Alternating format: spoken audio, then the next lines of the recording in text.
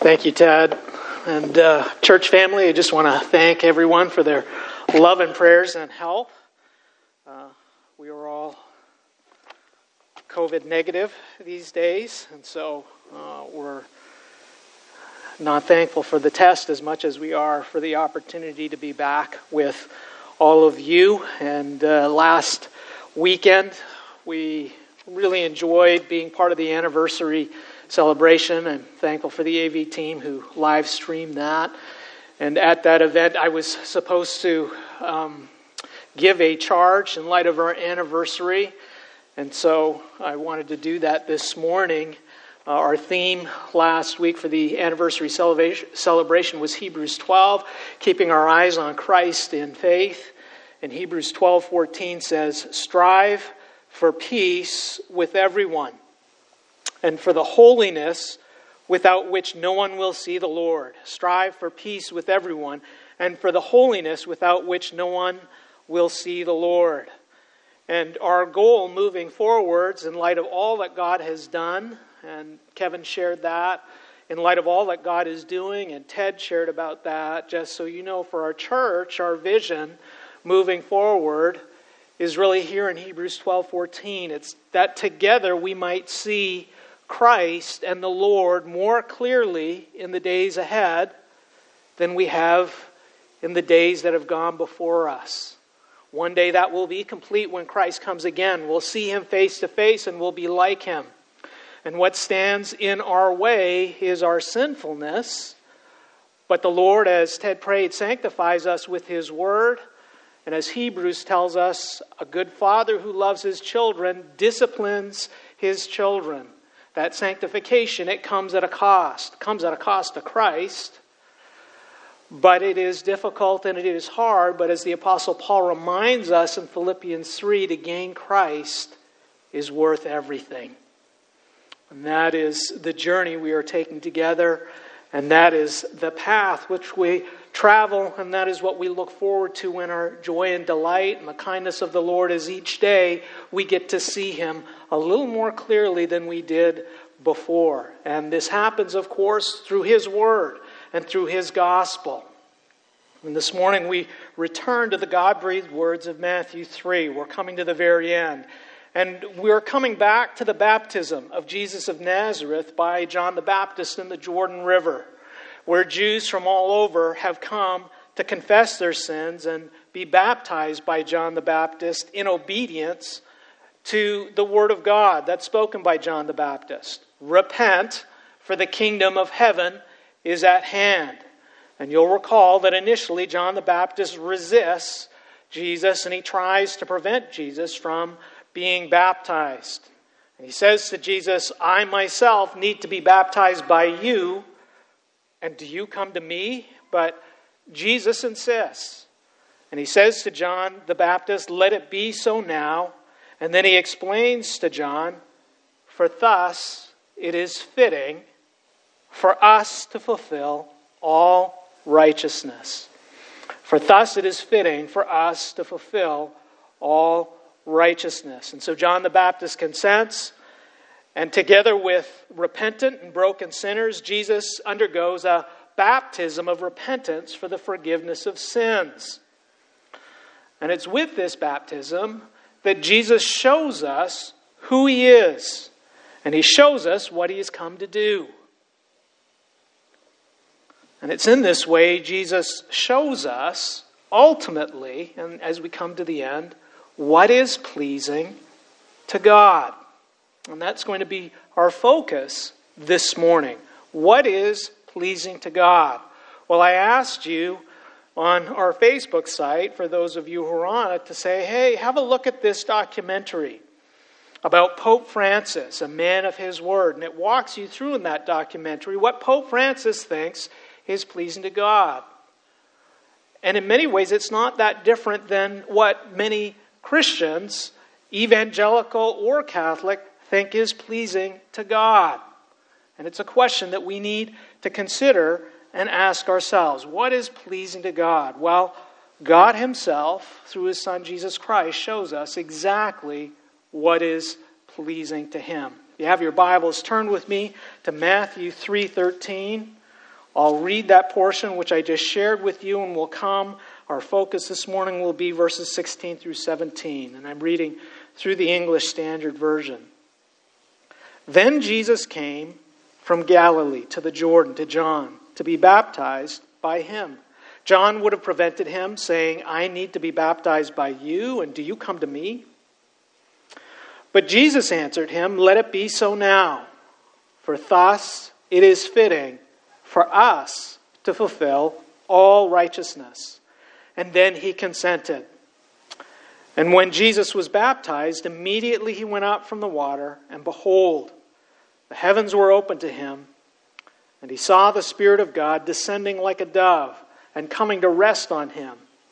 And behold, a voice from heaven said, this is my beloved Son, with whom I am well pleased. This is the word of the Lord. AV team, could I have my first slide? Thank you.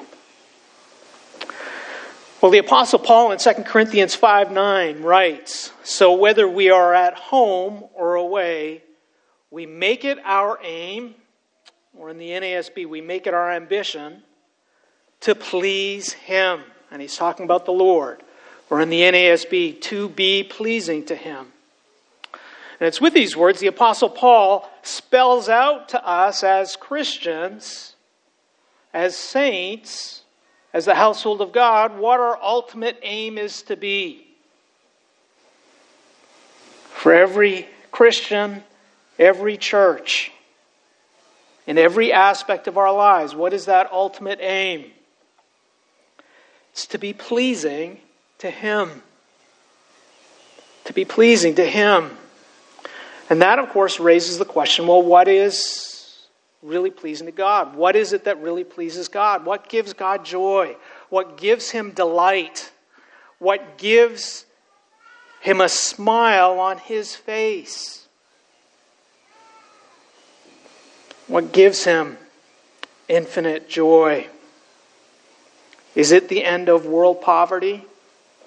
Is it social justice? Is it the MVP, making disciples of Jesus? Now, among us this morning, many of you are new members. You're going to come to the new members class that we're holding after. I think we've got 13 to 16 people who have signed up to come to the new members class and to try and get an appreciation of what this church is all about. Well, as you look, and one of the questions that you've asked as you've gone to the visitors table is, well, what is a good church? What is a healthy church? What should I be looking for? Well, the Apostle Paul in 2 Corinthians 5:9 answers that question. You need to be looking for a church that is pleasing to God. If you are at a church and you come here and say, this church is not pleasing to God, you need to run to the doors, right? The last place you want to be is in a church that is not pleasing to the Lord. And by extension, the last place you want to be is with people in a church that are not pleasing to the Lord. And so there's a lot, brothers and sisters, that rides on this question. And frankly, in the church in North America, it's really confusing. Is it pleasing to the Lord to give large sums of money? Is it pleasing to the Lord to start hospitals with your name on it? Is it pleasing to the Lord to, however we raise our children? Is it pleasing to the Lord to set up missions overseas? Is it pleasing to the Lord to plant churches? What is pleasing to the Lord?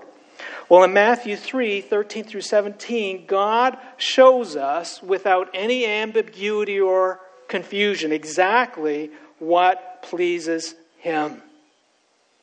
We're not going to find it, brothers and sisters, in any other place in the Word of God and from the mouth of God. And very simply, it is Jesus. Nothing more and nothing less. It is Jesus. It is who Jesus is, and it is what Jesus does that pleases God, that gives God infinite joy, that gives Him infinite delight, that gives Him a heart filled with celebration, that puts a smile on His face. Part of the implication of that, brothers and sisters, if you don't have Jesus, you can't be pleasing to the Lord.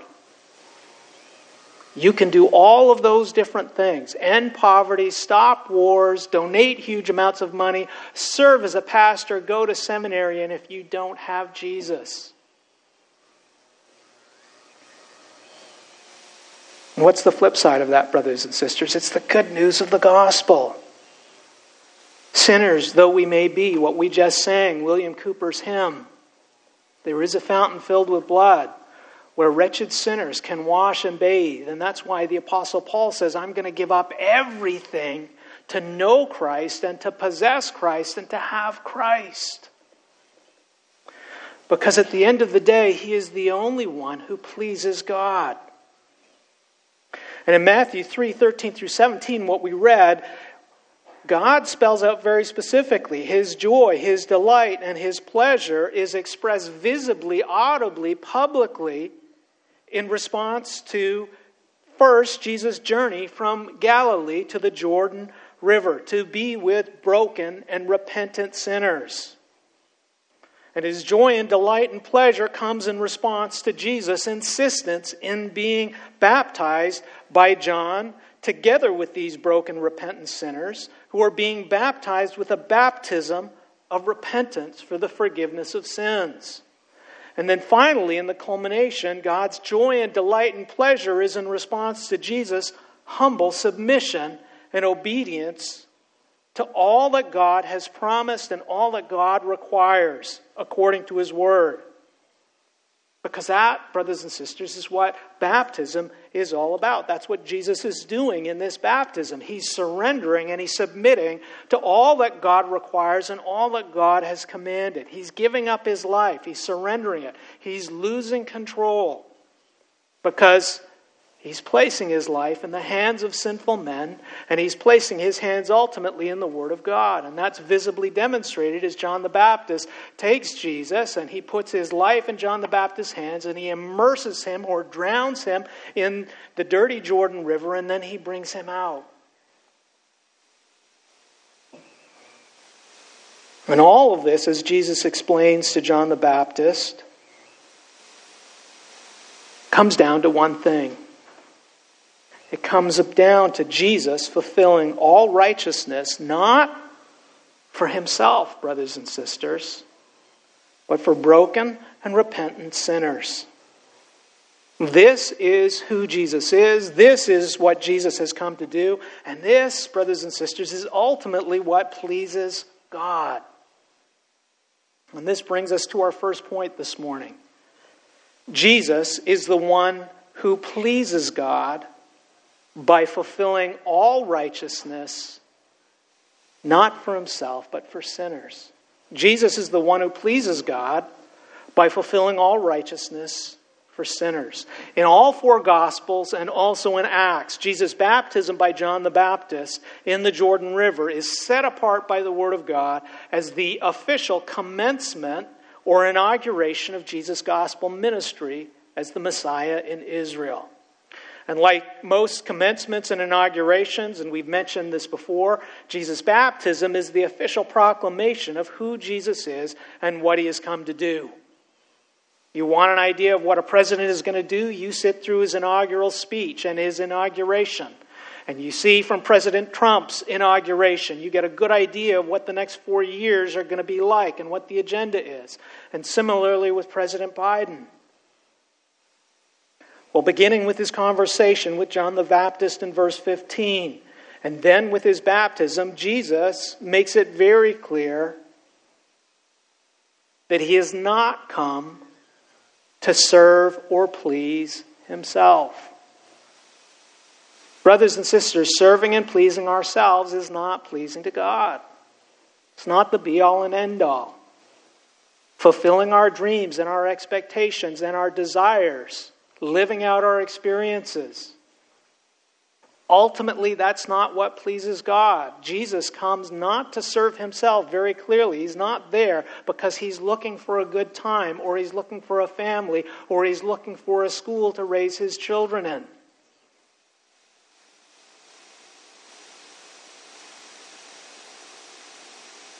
He has not come to please and fulfill the expectations of men.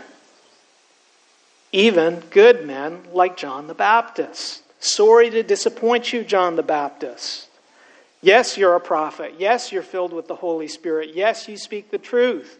But I'm not here to fulfill your expectations. So often as a pastor, people come to me and they want counseling, but what they're looking for is the validation of a pastor, as if I'm a Catholic priest and I can say that your sins are forgiven. They want to think they're a good person because they have my approval. My approval, brothers and sisters, ain't worth a lick. When you stand before the Lord, what matters is His approval.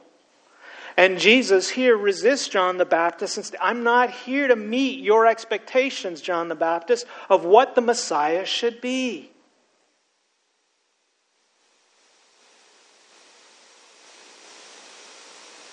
Jesus has come to be and to do what no man will be and what no man can do. He has come to be and to do all that pleases God. In the only way God can be pleased. And there's only one way that God can be pleased. It's in the fulfillment, not of some righteousness, brothers and sisters, but all righteousness. So what does it mean to fulfill all righteousness? What does it mean to fulfill all righteousness? Is it, as we've seen, the end of poverty? Is it serving in a soup kitchen? Is it raising a nice and good family? What does it mean to fulfill all righteousness? Well, righteousness is about being right with God. It's about being right with God according to His Word. And how can we be right with God? Well, Jesus explains that to us in the Sermon on the Mount, which we'll get to sometime. Matthew 5:48, Jesus says, you, therefore, must be perfect as your heavenly Father is perfect. You, therefore, must be perfect as your heavenly Father is perfect. Righteousness, brothers and sisters, according to God's Word,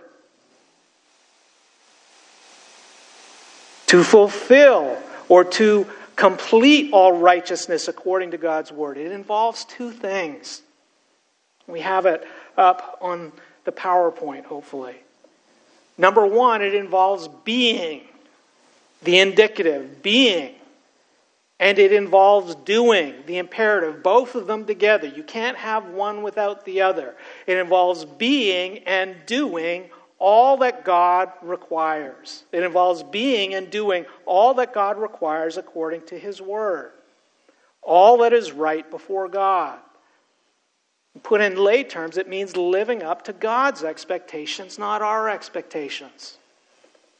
It means living up to God's Word completely and perfectly, not our words. Now, most of us, we tend to comfort ourselves by believing that righteousness or being right or being a good person is about doing a few good things here or there. And as long as the good we do outweighs the bad we do, well, I've done more good than bad. I've been better to my kids more often than not. Okay? That, brothers and sisters, is a form of relativism. Okay? Relativism. If I do more good than bad, well, I'm okay. And when you ask most people why they think they're going to go to heaven, it's, well, I've done more good things than bad. I'm not an axe murderer. Okay? But brothers and sisters, when we do that, and we do that frequently, and you just ask yourself, how offended do you really get over your sin? How broken and how grieved are you? Whether your sin be small or big. And it's interesting to see when we have patterns in sin in our lives, how it becomes an area which we don't get upset about ourselves and we don't get upset about other people sometimes doing those things. Well, what we're really doing, brothers and sisters, when we do that is we're living up to our expectations and not God's. We're living up to our expectation, not God's. And we're living a life that's about feeling good about ourselves rather than being right with God. And that may work out temporarily for a few minutes or a few moments. But from the beginning, being right with God was about being and doing all that God created us to be and to do, according to His Word. I know there's some Andrew Wiggins haters out there. I say this will date my sermon. Years from now it'll become irrelevant, right? But for those who like basketball, Andrew Wiggins is this Canadian basketball player who gets drafted, and he gets drafted number 1. And he's to become Air Canada, right? He's to become the next Michael Jordan from Canada. He doesn't live up to that expectation, so people hate him. It's not enough that he's number 3 or number 4. He wasn't number 1. That's what we put all our time, investment, emotion into. And we see how cruel people can be when we don't meet their expectations. Put you on a podium one day, tear you down the next. That is not the way with our God. God created us and called us and put everything at our disposal to be and do all that He desires for us and all that He's put in His Word. And this is what we see in Genesis 1 and 2. And in Genesis 3, what Adam and Eve intentionally walk away from is they walk away from the righteousness of God. This is what they do. In Genesis 1 and 2, God creates Adam and Eve to be His children and to fulfill this calling of being His children by trusting and obeying all that He has commanded them. And this is both right and good. It's right before God, but also, brothers and sisters, I want you to notice this. It's right and good for Adam and Eve. God's righteousness is what keeps Adam and Eve in the palm of His hand, in His protection, in the place of fellowship and love. God's not some mean curmudgeon giving you a list of rules because He wants to give you a bad time. He's doing it to enable them to fulfill their calling, to be His image bearers, to show His love and His goodness to the rest of the world and to spread it.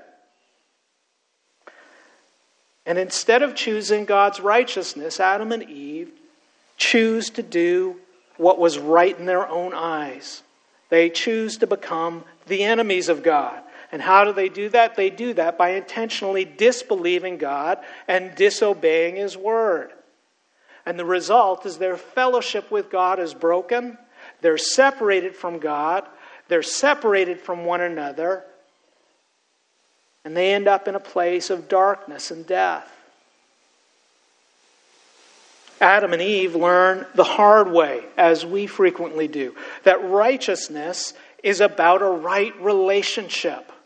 It's not, brothers and sisters, primarily about do this, don't do this, do this, don't do this. That's a small part of it, brothers and sisters. It's about a right relationship with God. And it's about a right relationship that ultimately is the fruit of perfect love and faith. Righteousness, brothers and sisters, is an expression of love. Righteousness is an expression of faith. When we are not righteous, we are not loving rightly, and we are not trusting rightly. Like a good father, God wants what's right for His children because He loves them. Good children do what's right because they trust in the love of their parents. And Jesus shepherds the disciples with this in the Gospel of John. John 14:15. He says to the disciples, "If you love me, you will keep my commandments." He's showing them that keeping the commandments isn't an award to try and get a 4.0 on a seminary exam. It's about expressing love and faithfulness and fidelity for the one who has come to love you and die for you. And Jesus is only modeling for them what He Himself is doing. That everything the Father asks of Him, He does, and He delights in doing. Why? Because He loves the Father. Because the Father has asked Him. And this is what translates into righteousness. And with Jesus' baptism by John, what does Jesus do? In love, he surrenders and he sacrifices his life to do all that God commands, all that God requires, even if it means rejection, humiliation, and condemnation.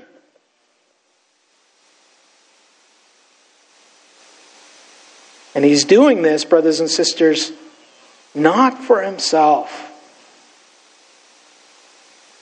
He's doing all that God requires, not just for the good people. He's doing all that God requires and commands of sinners. That's what the baptism is about. That's why John the Baptist protests. Repentance for the forgiveness of sins is for sinners. This is what God commands and he requires of sinners. It's not do a few good things, raise a good family, preach a good sermon. It's repentance for the forgiveness of sin. And this is why John the Baptist initially refuses. This is why Jesus insists. John the Baptist's point, you don't need to repent because you are already righteous. Well, the point that Jesus makes in verse 15, where he says it's fitting for us, he's making the point, listen, this isn't for me.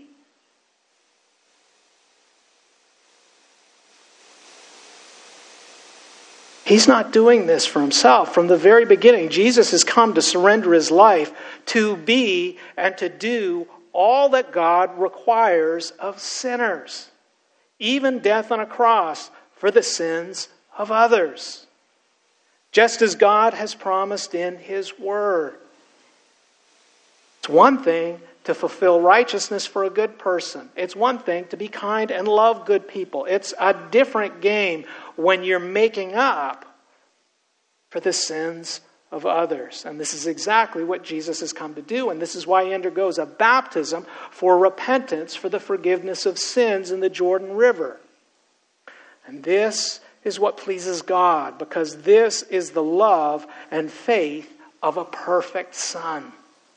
And this brings us to our second point this morning. Jesus is the beloved Son with whom God is well pleased. Jesus is the beloved Son with whom God is well pleased. At my medical school graduation, my father pulled one of my professors aside and he expressed his shock and disbelief that I graduated from medical school.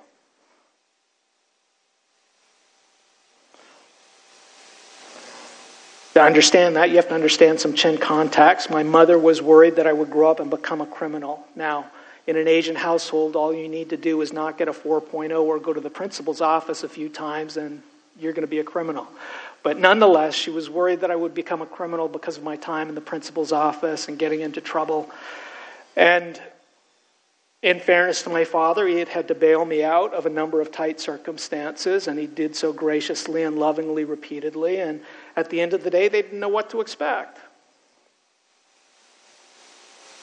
Well, in verse 16 and 17, as we see God's response to Jesus' baptism and what Jesus has done from the very beginning, we see that God knows exactly what to expect, and his expectations are completely fulfilled. This is no surprise.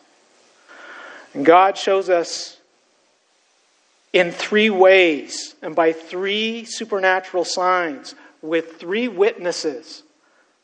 3 witnesses, Old Testament, 2 or 3 witnesses in an official court is the legal requirement for a valid testimony. With these 3 signs and these 3 witnesses in these 3 ways, God goes on the record to show everyone he's not surprised. He goes on the record to show everyone that Jesus is everything he expected. Jesus is everything that he promised of a son. One who perfectly abides in his Father's love, one who perfectly abides in his Father's word, one who perfectly lives up to all his Father expects and promises. One who perfectly bears his Father's image, a chip off the old block. And we see this in verse 16. It says, "And when Jesus was baptized, immediately he went up from the water, and behold, the heavens were opened to him." And you'll recall, behold, when Matthew uses that, he's pointing to a supernatural sign, a work of God that's a fulfillment of God's word and prophecy, a divine sign that God uses to get our attention. And here this supernatural work or fulfillment of God's word involves the opening of the heavens. It's the removal of separation between God and man that's come about as a result of our unrighteousness. In the Old Testament, God repeatedly promises his people, if you don't repent, if you repeatedly walk away from me, if you harden your heart to me, I'm going to harden the skies. I'm going to seal the heavens. I'm going to shut the heavens off. I'm going to cut you off from fellowship with me. I'm going to cut you off from my word. I'm going to cut you off from my blessing. I'm going to cut you off from the life and love of God until my people humble themselves. My people who are called in my name pray and repent, and they cry out to me.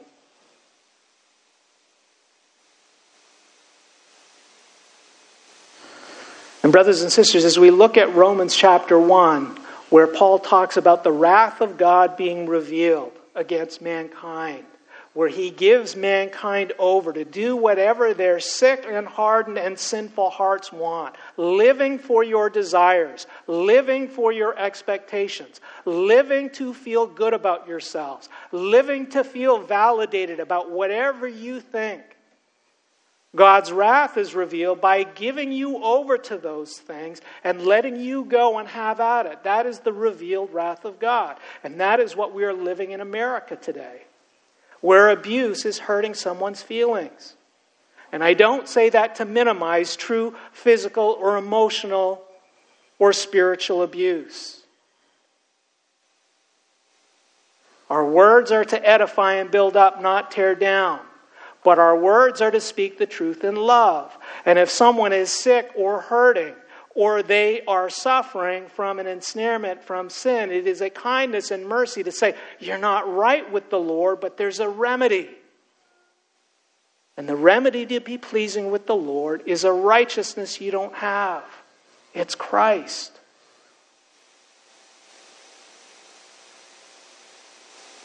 When the heavens open, God is showing that a righteousness has appeared and has been given on earth that is pleasing to him. And we see the effect of righteousness, brothers and sisters. The effect and beauty of righteousness is it opens the heavens and it restores fellowship and it restores joy and it restores love and it restores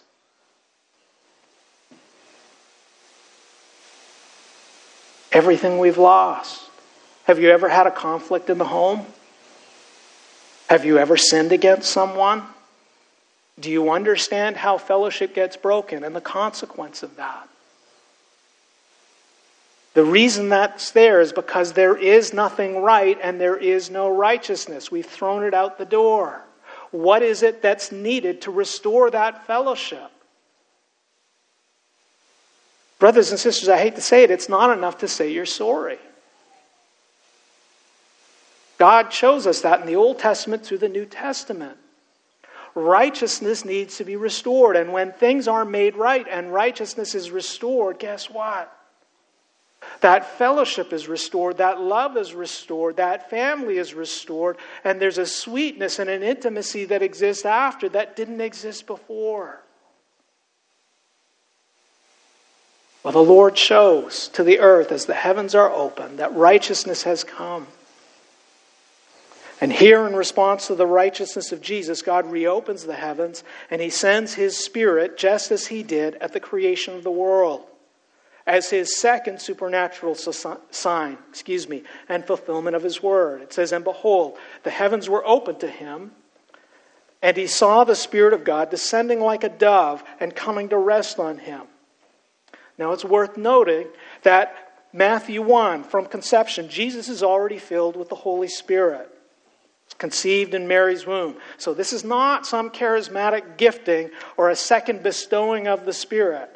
Jesus is not some Marvel superhero, who goes and has some experience and then gets zapped and has supernatural power and then is able to go out and be Superman. That's not what this is about. In Genesis 1 and Genesis 8, God chooses a bird like a dove to be the symbol and sign of His Spirit and His new creation that the Spirit brings. And in the Old Testament, the anointing of the Spirit is given to God's kings and prophets and leaders as a visible sign for the benefit of God's people. That visible sign of anointing with oil and then anointing with the Spirit is actually, to a great degree, for the benefit of the people of God, so that they know this person who God has given us as a leader, this is God's gift to us. The Spirit of God resides on him. He has fellowship with God. God is in his life. He's led by God, not himself or his own agenda or his own expectations. To show them who the Lord has chosen and equipped for service with the gift of fellowship with God. God's presence in their lives. An expression of God's love. And this is why when you read Psalm 51, King David's psalm of repentance, where he cries out to the Lord after he's committed adultery, and his fellowship with the Lord is broken, and he says to the Lord, against you alone have I sinned. He goes on and says to the Lord, he pleads with the Lord, don't take away your Spirit from me. Old covenant saint, king, he's been anointed with the Spirit to show the people he has fellowship with God. Well, he's broken that fellowship with sin. He pleads with God, don't take your Spirit away from me, because I don't deserve it. I've sinned against you.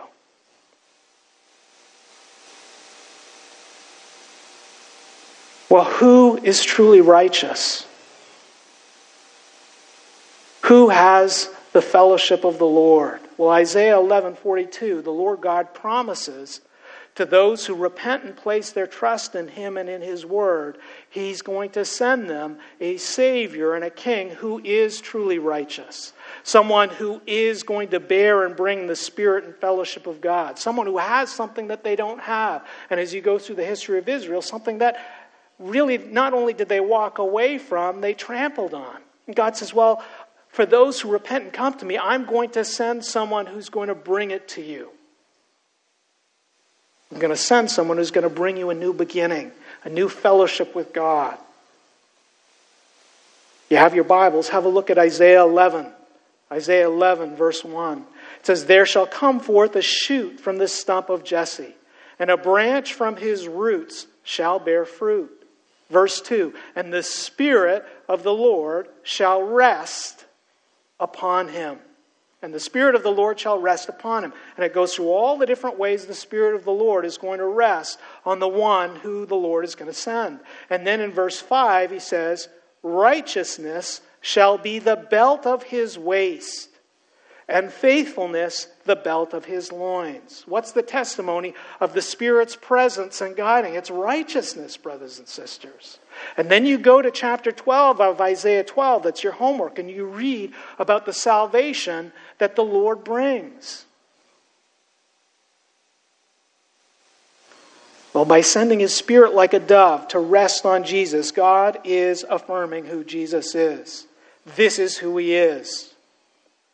And then in verse 17, after 400 years of silence, from the end of the Old Testament to the arrival of Jesus, the removal of the glory of the Lord, silence because of the people's hardness of heart and unrepentant sin. God breaks the silence and He speaks publicly for the first time. Why does He do that? Because the righteousness of the Lord has come to broken and repentant sinners. And verse 17 says, and behold, a voice from heaven said, this is my beloved Son, with whom I am well pleased. You know, some people use this and they say, well, Jesus was really a man and this is the point where He becomes a son. This is His point of adoption. This is an adoption ceremony. But the language of Scripture says no. It says this is present progressive tense. Past, present, future, ongoing, always has been. God is showing them who is the one who fulfills all righteousness. Who is the one who surrenders his life in shame and rejection for the sins of others. Who is it that brings the Spirit and restores fellowship? Who is it that opens the heavens and removes what your sin has brought in? Who is it that overcomes and fills the deficit of the sins that you have performed, past, present, and future? There is only one. My Son, my beloved Son, the one with whom I am well pleased. One of the highlights of my life was graduating from seminary. Julie put together a little celebration afterwards. I think it was fried chicken. Had all my friends. But that was a sweet moment for me after that time because it was a hard season to go through and realize God had brought me through so many difficulties because I couldn't get through on my own. So many times where I thought, how am I going to get this done? And the Lord graciously, kindly broke me and brought me through. And to be on that stage, to hear my name called, to hear Dr. Varner preach from the book of Jeremiah, to go up to receive the diploma, and then at the end, after receiving the diploma given to me, to go and have Dr. MacArthur shake my hand and whisper in my ear, "Thank you, Mark." Oh, what are you thanking me for? And in a sense here, because I ain't Jesus, it's just an illustration. But we see in many ways, this is like a commencement ceremony, where the speech is the Word of God. The diploma is the Holy Spirit, the seal and guarantee to demonstrate before all. And the words that are spoken and the applause and the cheers, they come from God the Father, God the Holy Spirit. It is an affirmation which no one can deny. Very clearly, God gives this as a message to all who see and all who hear. This Messiah who is willing to surrender his life to do all that God requires of sinners, to be right with God, past, present, and future. This one is God's beloved Son. This is what pleases God. This is the one with whom God is pleased. And this brings us to our final point for this morning. Jesus is God's gift of righteousness for sinners like you and I. Jesus is God's gift of righteousness for sinners like you and I. What Jesus' baptism, brothers and sisters, shows us, I hope, shows us the gospel, brothers and sisters. It shows us the good news of Jesus Christ. It shows us, brothers and sisters, that righteousness is not this legalistic thing where God's a curmudgeon and we're trying to chip away like a Muslim or a Buddhist person and try to get it right. And if I don't get it right, we can never get it right. And that's what the good news of the gospel is, that God has sent someone with a righteousness that we don't have. And that righteousness is an expression of God's love, His perfect love and His sufficiency and His grace and His goodness. It's an expression of God's love for sinners. How often do we think of righteousness as God's expression of love for sinners?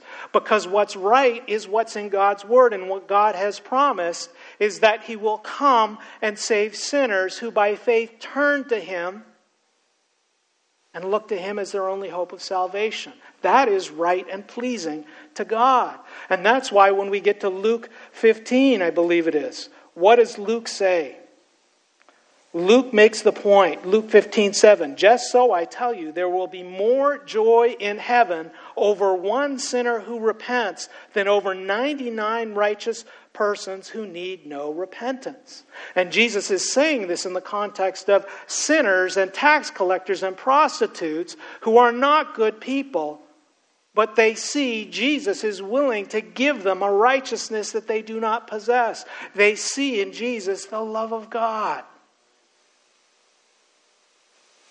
A right person, brothers and sisters, someone who's right with God, is someone who has a love that forgives and shows grace because they have been forgiven, because they are rich with the righteousness of God. It's a very, very different picture than all the other religions of the world. The good news of the gospel, what God's showing is this righteousness of God is a gift for sinners. That's who and what Jesus is. He is the only remedy for sin, and He is God's gift for sinners. Dr. MacArthur and Dr. Mayhew write, at the very outset, it is necessary to understand that salvation is a matter of righteousness.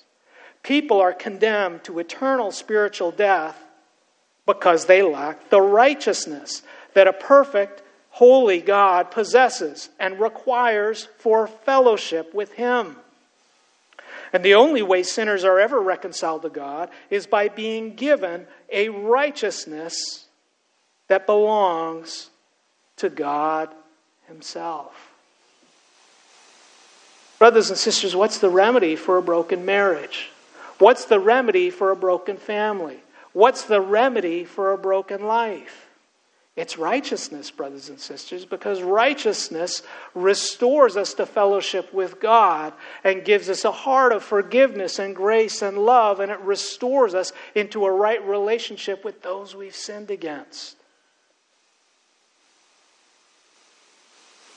What is it that pleases God, brothers and sisters? It's only Jesus. It's only who Jesus is. It's only what Jesus has done. How can we be pleasing to God? Well, brothers and sisters, there is only one way. We need Jesus.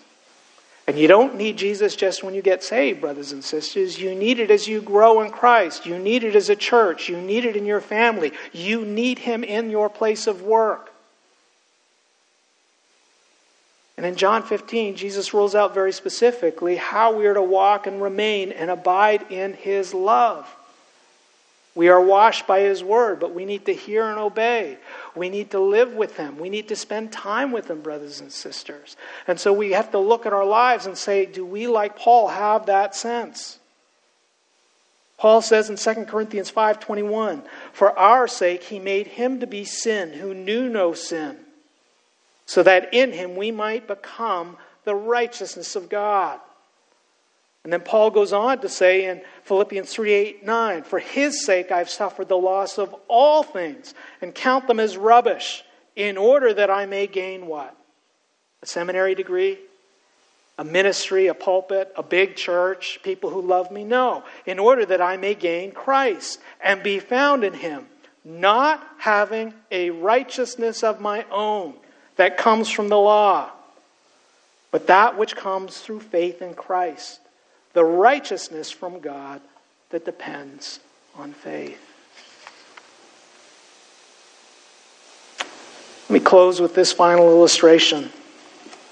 Probably 12 years ago, I got invited to a wedding. The people didn't know me from Adam. Steve and Kathy Hong's wedding. I don't think they'd ever seen me before. It's the first time I met Pastor John and some of you all. And I'm sure Kathy thought, who's this guy with the funny suit who's shown up? Well, I had asked the night before their wedding, I'd asked Julie's dad if I could marry her. So graciously, I was allowed to come to the wedding. And graciously, when it came time for family photos, Julie's dad included me in the family photos. I said, are you sure? He brought me in, right? So Steve and Kathy have to put up with me in their family photos of their wedding. I'm sure initially when they look at it, who's this guy? Why was I there? Why was I in the family photos? Why did I get to go to the wedding? It's because Mr. Hong loves Julie and Julie loved me. And it's only because of that love that I was brought into that family. And I'm sure if Mr. Hong had met me on another occasion and looked at different aspects of my life or my history, he might have said, I don't know about this guy. But by grace and by love, I was brought into that family and made a part of that family, not because of anything I had done. And then we think later in life what we do to please our in-laws, right? You want a clean house, you want to get them a nice meal. We focus on all of these other things. And yet, what's the most important thing? To please my father-in-law. I know what it is to please Mr. Hong. It's that I love his daughter. I can buy her the best car. I can take her on the best vacation. I can get the biggest house. I can do all of those things, the biggest diamond ring. If I do not love her, it doesn't matter a lick to Mr. Hong. And brothers and sisters, many times in our Christian life, we're like that. God has given us everything. He's given all His righteousness and all His love in one person and one place alone. It's our Lord and Savior Jesus Christ. And yet as believers, we're worried about world peace, ending hunger. Not that those aren't good things. Right? Poverty, we need to worry about those things. We do. But brothers and sisters, if we've lost the love of Christ and we're not spending time with Him and we're not walking with Him in His Word and we're not praying with Him and we're not joying and delighting and celebrating that love and praising Him for that. So brothers and sisters, let's do that. Because what a Savior and what a God. Lord Jesus, what you are, we don't begin to know and appreciate. You are the beloved Son with whom God is well pleased. And you have shown us the pleasure of God, and you've given us the pleasure of God, that we might celebrate in your home, in your family, in your place. Not because of anything we have done, but because you are the righteousness of God. Thank you. In your name we pray. Amen.